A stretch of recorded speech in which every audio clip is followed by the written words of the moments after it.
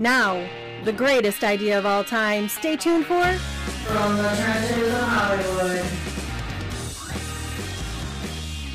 Here are your guru guides from the A-list to the D and everything in between. It's Ted and Craig.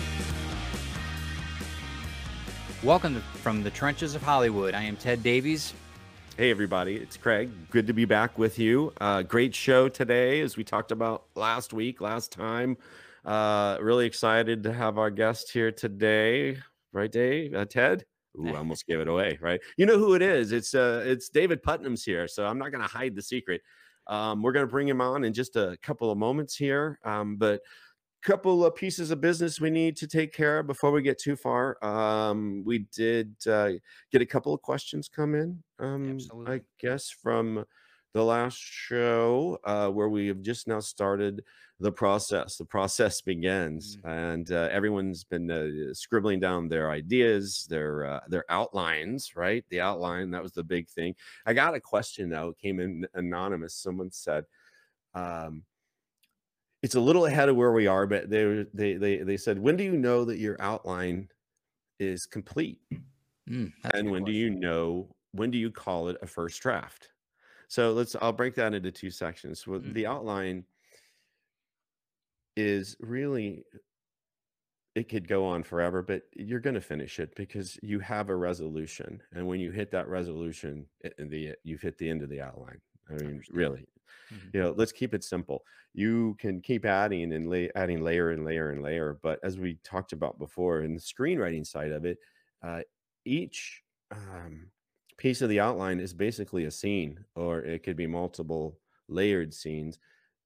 And you just layer and layer and layer and layer. So look, don't get caught up in that. The idea of this unbelievably complete outline. I don't want to read your outline. I want to read your script. So it's a tool to get to that next step. When do you call the first draft the first draft? Well, that again, what an ambiguous question. Yeah, when the second draft is done, I don't know. I mean, that's that's probably it. Okay, so one key thing that we want to help people on and with this show is to get through that first draft. So I get why they're asking, when is it a first draft? Well, it's when you get to the end of that first draft, and you get to the end when you feel like that you've got everything on paper to create that basic structure, where you've taken that outline, given it a little bit of color, a little bit of pizzazz. You've really painted the picture a bit. You've got all your key elements in. You have created this skeleton that you're going to build the rest of the piece on. But man, that is a great question, quite honestly. Yeah, it's a little open-ended, but I think that it's sound. I mean, when you're looking at it from a standpoint of us, after we've gotten things done and we've done things, when we were back then, yeah, I guess it would be kind of. That's a very good question. I want to ask David about that. I wonder how many drafts he does of one of his novels. So. Let's see. Did you have I have one more question here, and then I want to get to David. I don't want to linger on. We were talking about log lines, and I got another question, and no name on this one. This was asking. Actually, they're saying I'm a log line person. I like to decide if I want to pursue the project further. I get that. See, I wasn't saying that, as in fact, I was saying that there are the logline people, and that's how they start their process. They create that. They decide if it's worthy to move on, and I get that. But personally, that's not my first step. Right. And so that was where I differed with a lot of people. As I mentioned, there were several books we talked about where that was with screenwriting, where, create that log line, even screenwriting classes where they're like, create the log line.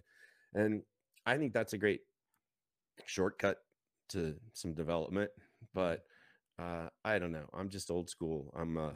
I think you need to find your process. I think those are great suggestions, but yeah, I think you know though how important the log line is, but exactly. I mean, it's a tool, like I said, you use later on for sure. It's very important, but it's not the first step for me. Now, like I said, there are people, and a lot of those people go into what? Advertising.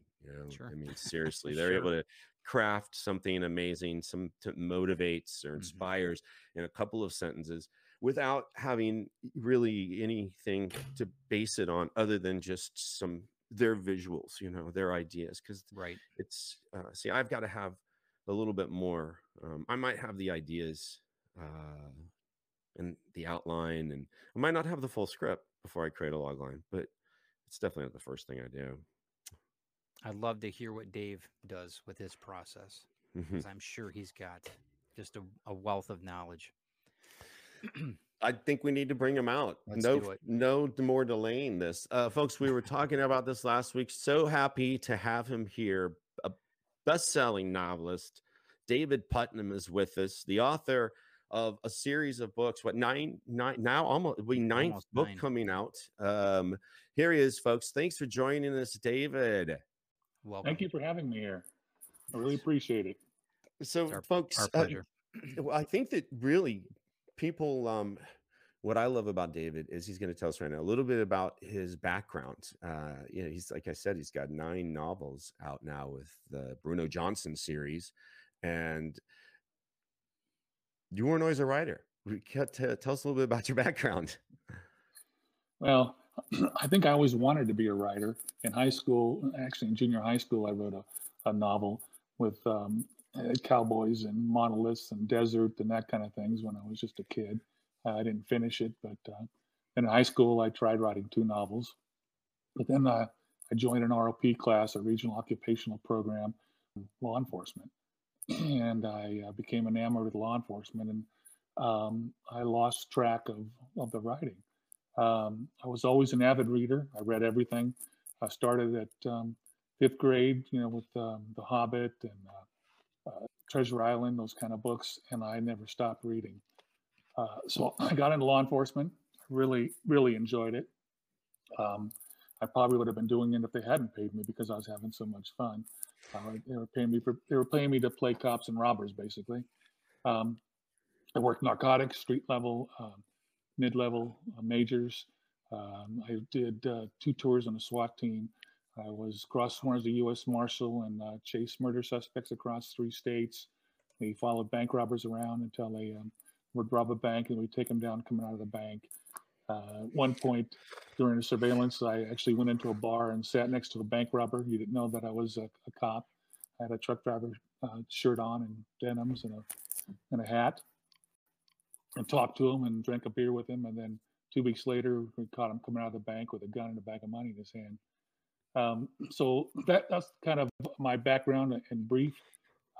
I was working narcotics, and we were on a surveillance of a meth lab out in the Mojave Desert.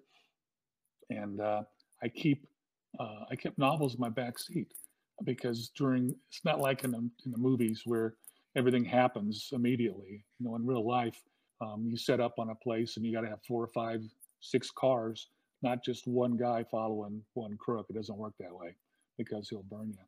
So we have one guy on the eye, and then the rest of the team lays off. I would read my novels in the back seat. Some guys had plug-in televisions. Some guys played softball, that kind of thing. They were paying me to play cops and robbers and read novels. I mean, what better job could I have? Mm-hmm. So I was down to my last novel.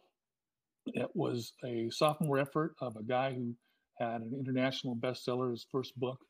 And what so often happens is an author will work 10, 15 years on a novel, keep polishing and working it. Then when it comes out, he only has 1 year to write the next book. Yeah. And it doesn't reach the level of the first one, unfortunately. So I had not known that at the time. So I picked this book up and start reading it, and it is a dog. It is but I'm a captive audience, and I'm stuck reading it. So I read the whole thing, and I think, well, I could do better than this. So from that point on, I started writing my first novel. I wrote 4 novels on the front seat of my undercover car on 4 legal pads each. That's awesome. Yeah. And I had no idea what I was doing. In fact, it was so amateurish. I'm thinking back on it. I couldn't type. I didn't know how to type. So I paid a woman to type it into the big floppy, not the hard floppy. Sure. It was a big floppy disk. Yep. And then I printed it up and took it to some writers' conferences and met some people, and that's what started me off. I continued to work as a law enforcement officer, chasing crooks, but I would get up at 4 o'clock every morning, and I would write till 7 in the morning. I did 3 hours a day, and I did that continuously because I wanted to get published, but man, I just loved telling stories. I loved writing. Then I was a supervisor in Fontana as a sergeant, and they kept asking me to go to internal affairs because they wanted to promote me one more level, and I kept telling them no. And finally, the undersheriff called the captain and said, "I want him down here." So I said, "Okay, I'll go." And I did 1 year in internal affairs, and I hated it. So I was I was on my desk. That internal affairs thing is a whole other story. For 1 year, it's just an amazing experience. I was at my desk and I decided to look around. My wife was from Hawaii. She wanted to go back. So I applied to Hawaii Five-0. They took my application. They asked me for an interview. I flew out there, did an extensive interview. They hired me. We left. I did 28 years in Southern California law enforcement. At 50, I retired with my full pension and then went to Hawaii and worked as a Hawaii Five-0 special agent for the state of Hawaii. And that was another really different experience because their idea of law enforcement is totally different than California. Had a good time. They flew me to all the islands for investigations. I did some major real estate fraud investigations, and we had a good time. But the weather just kind of ground me down. I mean, the humidity just. I'm from Southern California, and the weather. You can't beat the weather in Southern California. It's the best. No. So we came back here. Well, while I was there, and the workload was a little different in Hawaii. They had this kind of laid back attitude, and I was always pushing hard, doing things, and I was still carrying the majority of the cases and just writing them up and turning them in. But I still had time on my hands, so I sat at my desk writing the first novel in the Bruno Johnson series. I didn't know it was the first novel. Okay, did you know how to type at that point? Oh yeah, I had taught myself how to type. Okay. But while I was writing it, that's when the new Hawaii Five-0 came out, and they were filming the series right outside our door. And sometimes they'd be having a shootout, and I'm talking to a witness or something, and they're asking me what's going on. Or I'd come to work, and the fake Hawaii Five-0 car is parked in my slot. So it was fun. I had throughout this time period, I had 4 agents. 2 were great and 2 were not so great. I had 1 agent for 15 years. And I was on my 38th manuscript when I sold my first book. I'd written 38 novels and I sold my first book. And I did that. I tried writing young adult. I tried writing fantasy, science fiction. I did a little bit of everything because I loved just the story product. So the way it turned out is my wife was in Toastmasters, and she met this woman who's very vivacious, very outgoing, and they talked, and she knew that I was a writer. And this woman named Karen, she went skin diving in Bora Bora, and it happened that the owners of the publishing company were skin diving on that boat. So they said, "Oh, you need to try this guy's. You got to read this guy's books." So we get home, it was a voicemail on our telephone, and we hear it. And this has happened a number of times before, but I said, so I'm thinking, I was writing number 38, and I thought, what am I going to send them? So I sent number 36. That was the 36th book that I had. Fair enough. That's good. Yeah. That kind of goes back to that point you made earlier about the sophomore effort from the other author. Yeah. How, you were at novel 36, you had definitely been sharpening your skills. And now had that book been one that maybe you had worked on more or developed more, or was that had the other 35 led up to 36? That's why you chose it, or what made you choose that? Well, I don't know. I don't remember what book I was on, because as soon as they bought the book, I stopped writing and started the next book in the series. Mm-hmm. But I do. So did the other 35, were Bruno, was he always a character in these, or is that where he was introduced then? This is the first time he was introduced. Okay. Wow. Okay. A 36th book. The other two, the 37 and 38, they were different stories. But what I shipped, I changed in 36 was I shifted from a mystery construction to a thriller construction, and I shortened my conflict. I was always told that that there are 4 C's of writing: conflict, complication, crisis, conclusion. Yep. And I thought that it was a pyramid, and the conflict had to be the base and it had to be wide. But once I shortened my conflict and I shifted to a thriller structure, that's when I started selling books. And that's probably did it get easier to write then too, because there's less content or in the structure? Or no, it's not less content. It's about the same. The mystery structure is there's 2 different definitions, and the structural definition for me is there's, in a mystery, there is 25 to 35 chapters, and each chapter has an odd number of scenes, 3, 5, or 7, and a thriller is 65 to 75 chapters, and each chapter is a scene. And there's 5 things that need to go into a chapter or into a scene to make it work. So even though I shifted from the physical structure, I was still working just as hard putting those 5 things in those scenes to make it work. Interesting. Then I immediately started writing the replacements. And they liked it a lot, and they picked it up right away.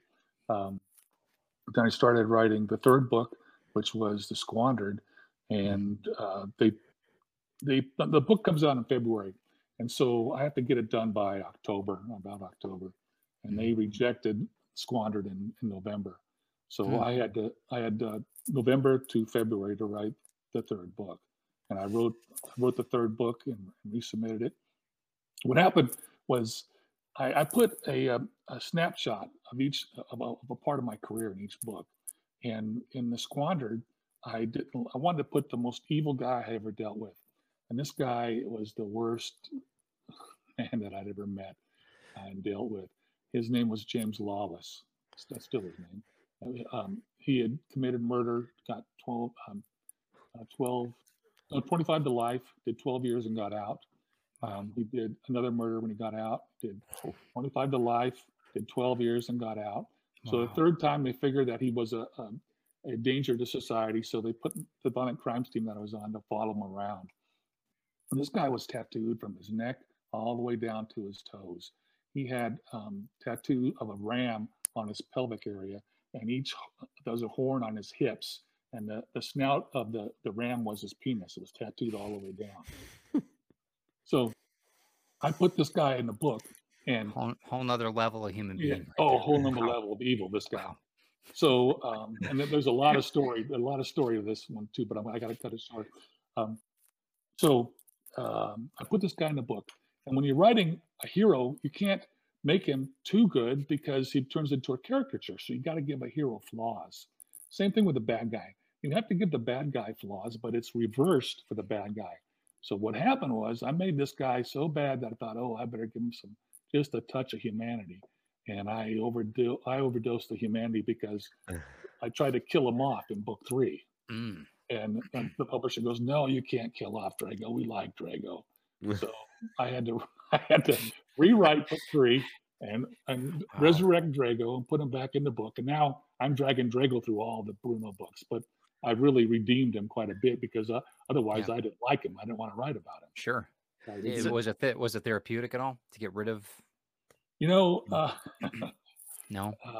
I started having health issues. I don't know if anybody wants to hear it, but I was perfectly healthy. I always ran, lifted weights, and I started having these heart palpitations and SVT where my heart would take off running. I had to get paramedics come out and restart my heart and all that stuff. And I went to a psychologist, and they gave me Lexapro, and it all went away.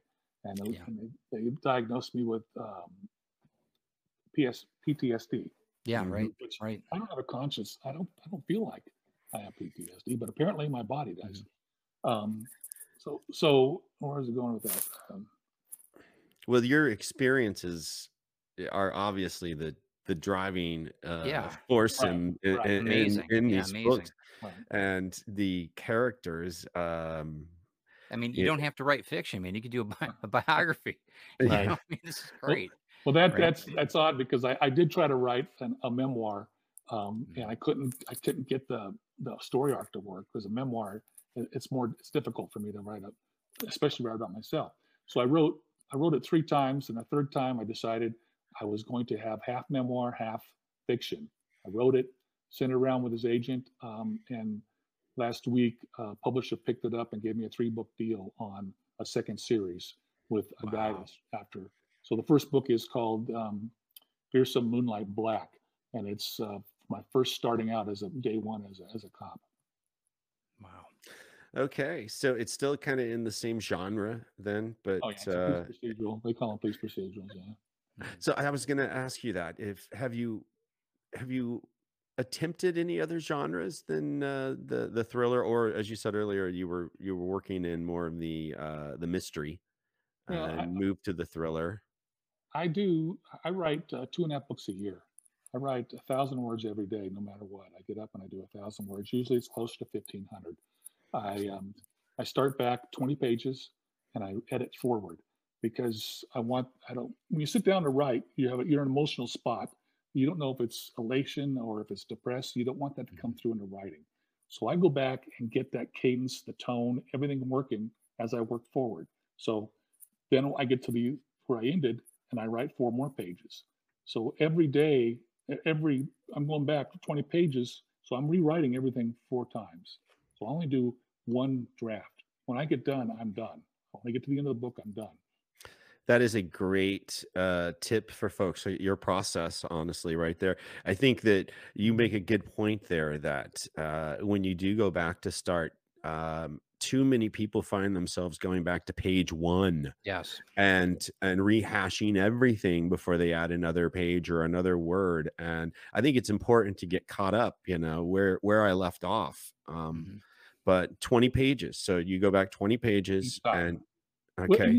if you're just starting out, voice is the key. Voice is the everything of writing. And sometimes what I've found is, especially because I've been in a number of writers group, we're in one right now. We have one going, we have 2 going. Um, New authors are still feeling out the character. So my advice to a new author is to write the book all the way through because you will know the character at the end. Don't Mhm. stop and rewrite because you're still learning your character. The Yes. voice is everything. And then go back and pick I up that agree with that. voice because you'll know the character and you'll know where it wants to go. Some authors I've talked to, and this is kind of crazy, but it really works, is they write that first draft and they put it in a drawer and don't Mhm. look at it again, and they write the second draft from memory because they've learned the characters, they learned the story arc, and it turns out to be a much better book. But it's kind of gutsy to put that kind of work away into a drawer and not keep it again. So I got 2 questions on that. One was Mhm. we were talking earlier. We got a question from a listener about because we're starting the process, and I totally agree. I think getting through all the way through that first draft, getting to the end, not only are you're learning as you go, but it also what a motivator to get back on it and get that Oh second yeah. draft going Yeah. when you know that you can do it. You've gotten to the end. Now your wheels are really turning to get to up the ante. Right. But the question was this: how do you know that you've made it to the end of the first draft? What is it? What rubber stamps the end of the first draft? It's a really ambiguous question. I think it's a good question. As a screenwriter, for me, I'm so regimented in scenes, and I know my conclusion. I know where it's going to end always Mhm. when I start to put the words on the page. How about you? How do you know? Well, if you're starting out, your book shouldn't be more than 70 to 75,000 words. My Mhm. books are going about 100 to 105,000 now because I have a fan base. Um, I follow I followed strict structure. So there's 5 things a scene needs. There are the 4 C's of writing, Mhm. and I write in Microsoft Word, and I start writing the novel, And as I get an idea, I drop down, I put notes down at the bottom of this. Excellent. So it's a living document. Then as I list the name, I drop down below those notes and I list the name. So what happens is I want the novels to be as tight as I can. I never want to use, I don't want to keep putting new characters in. So I jump back up and I pick up a character I've already used, and it forces me to make the manuscript tighter. And because I write the conflict, so at the bottom of that, I write a one-line sentence of each chapter. So Bruno introduces such and such, right? And I list the page count. So I'm always very aware of my word count and my page count. Oh, that's excellent. And then as I go, I have a snapshot description of my novel. I can see my novel in chapters just with one line. So I have a feel for how the novel's going.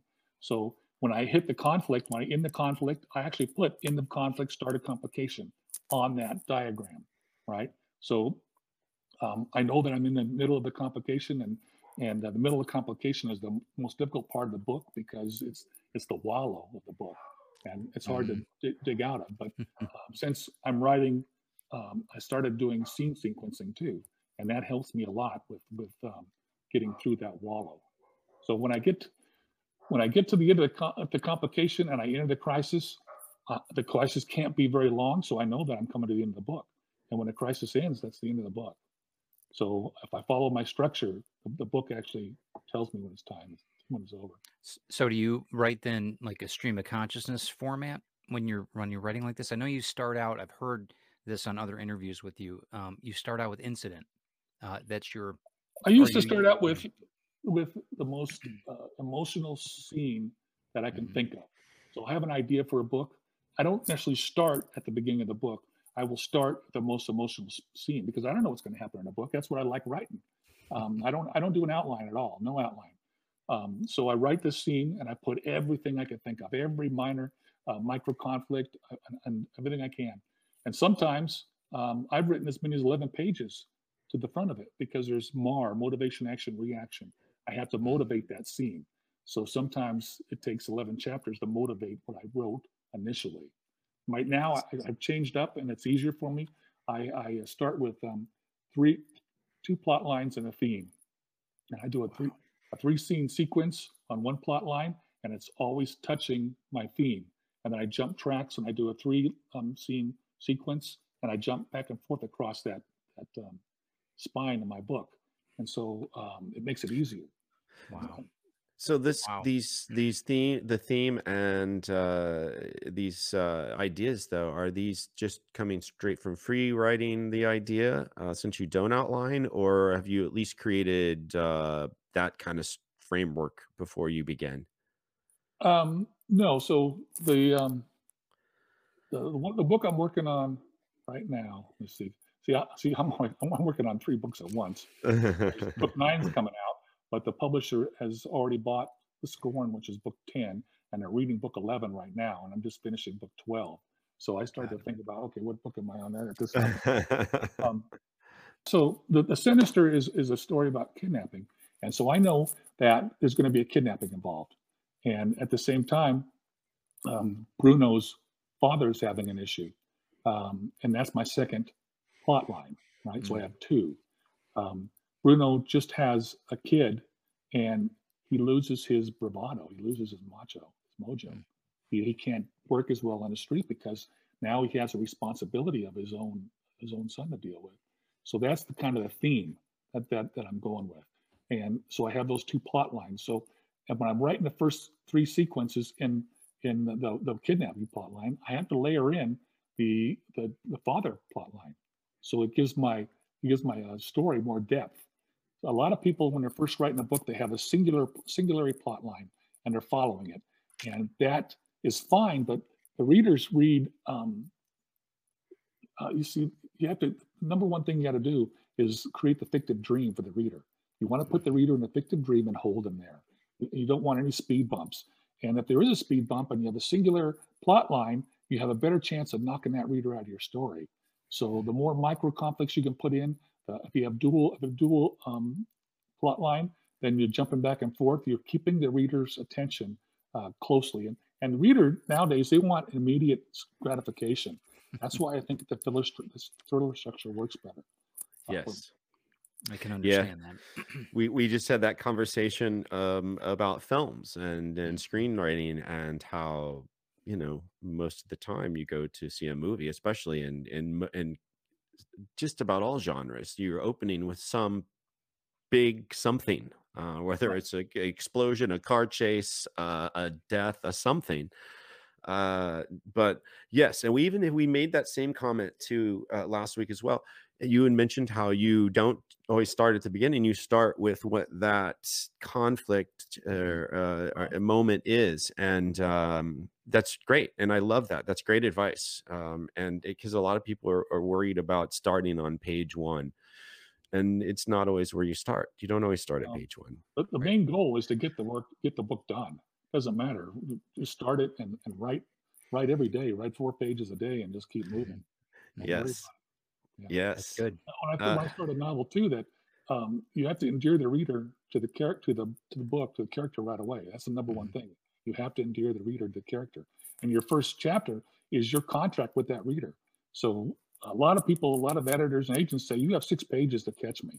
You have 6 pages to show the voice, to endear the reader, and to set the contract. That's gold right there. That's gold. Yes. That's yes. important. 6 pages. We just mentioned that last week as well. We were talking about logline and how what a sales tool it is in the film industry for me. And if I can hook them with a logline, then I've got to hook them within the first 10 pages of the script, or they're not going to finish it. And I worked even as a reader in the past, and that was the thing. There are too many scripts to read. I've got to be hooked right away. So you're saying in the first 6 pages, right? So there it is, everybody. You know, as we said, so many of these things, they translate across the board from different forms of writing, whatever medium you're in, whether it's a screenplay or a novel or a comic book. Yeah. Yep. So that is great stuff. And a log line is important for an author, because that's how you hook your agent. Yeah. And I've got all my agents at conferences, and I would ambush them. I would research them, and I would wait in the lobby while they're walking across the lobby to go back to the room, and I would walk up and I would hit them with my log line. And so the log line for Bruno Johnson is, Bruno Johnson's an ex-cop, ex-con who rescues children from toxic homes in South Central Los Angeles. He couldn't do it when he was a cop because there's too many rules and regulations. Now he goes outside the law to rescue the children. And that just sums up Bruno as concise as I could get it. Hook, line, and sinker right there. So the thing we discussed on that real quick is I guess you've answered this. You don't create a log line first. No. You're obviously free writing. I don't know what's going to happen in a book yet. So yeah, exactly. Right. See, I'm not that kind of person either. And there's been, some folks that's their thing. They create that log line and decide where they're going to go from there because they've got some sort of conflict or idea that's specific. So there you go, everyone.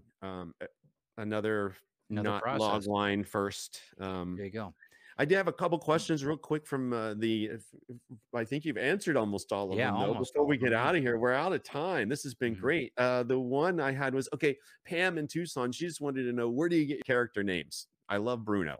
So that's kind of embarrassing. Bruno was the name of my best friend's girlfriend's dog.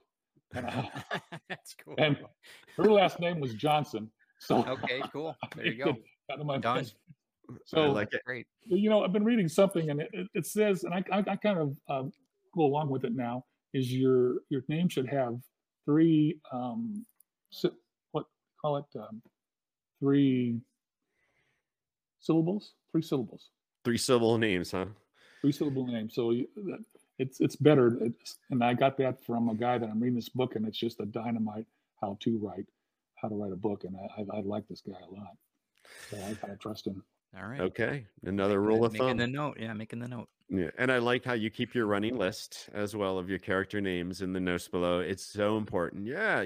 As a screenwriter, sometimes / producer, you look at that as how many actors am I going to have to hire for this? Can I get this guy to do this scene as well for the same day?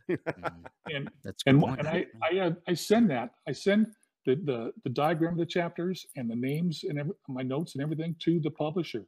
And they've started asking for it. because they can see the book at a glance. If they see there's an issue, they can go to it from my diagrams. That's great. Yeah. Guys, I'm so bummed we're out of time, but David, this has been awesome. Tell everyone, so the new book is called what and comes out when? Called, Sinister. It's called The Sinister. It's coming out February 2nd. If you would like an ARC, you can email me on my website and we'll happy to send you an ARC. And hopefully you'll give me a review on my books. Right now, the one that's out right now is called The Ruthless. This is a great book as well. And I'm happy to answer any questions. I also do a 1-hour talk on how to start a novel, how to write a novel. If anybody wants to get together and we could do a Zoom or whatever. That's awesome. Wow. We're going to put all that info up so everyone can find you online and email you, and got to have you come back. Yeah. Happy to. And we'll get, I know as we advance through the process here, we're about to move into the point where we're going to start putting those benchmarks of X amount of pages or words per day and a deadline on getting that first draft out. Trying to get folks motivated. Yeah, get the goal and get it set. Yeah, just write it. Exactly it. Just write it. Just do it. So David, thank you so much for being here. And folks, you can get David. You'll see here is his email, and you can go to the website, the official website, which is dwputnam.wordpress.com. Is that right? Is that the official? DavidPutnamBooks.com, right? Okay. DavidPutnamBooks.com. There it is. DavidPutnamBooks.com. We'll get that up on the screen. Everyone will get it. And DavidPutnamBooks.com. Check it out. And his new book will be out in February, Sinister. Thanks again, David. And we look forward to having you come back. Thanks for having me. I appreciate your time so much, David. Thank you. Your wealth of knowledge. Good, sir. Thank you. Sure. You know, one of the things about David that I really liked was that he's not like us because of the outline. He doesn't do it. And that's amazing because, you know, you and I are structured in that, but his methodology is amazing. He's got things down to scene to, 3 parts. It's amazing. And how he splits off on different things in the book. Fantastic. I think a lot of that, which we'll get him back and we'll go into it. I think a lot of it is because he is drawing on experiences. A lot of this fiction in the book was nonfiction in his life. He lived a lot of these things. I'm not saying that he is kidnapping children or anything, which is what Bruno's doing. But the situations and the characters, as he mentioned, they're based on real people, folks that he had dealt with. So I think that might play a little bit of a role in his style for this, but also now that's just his style. You know, that's how he writes. So it's great. I hope that everyone got something out of it. What a wealth of experience. Wow. That's terrific. That should bring a lot of motivation to a lot of us writers, a lot of us. Yeah. Well, we are out of time. We got to get out of here, but great news. Next week, be sure and join us again because the guest is writer, director, a filmmaker. This guy started making movies when he was 18 years old. The great Rolf Konevsky is going to be with us. Wait, it's going to be awesome. It's going to be. He is a fun guy. So until then, I'm Craig. I'm Ted. Thanks for stopping in. Get to writing. We'll see you next time from the trenches of Hollywood. Take care, everybody. Have a great day. Have a great week.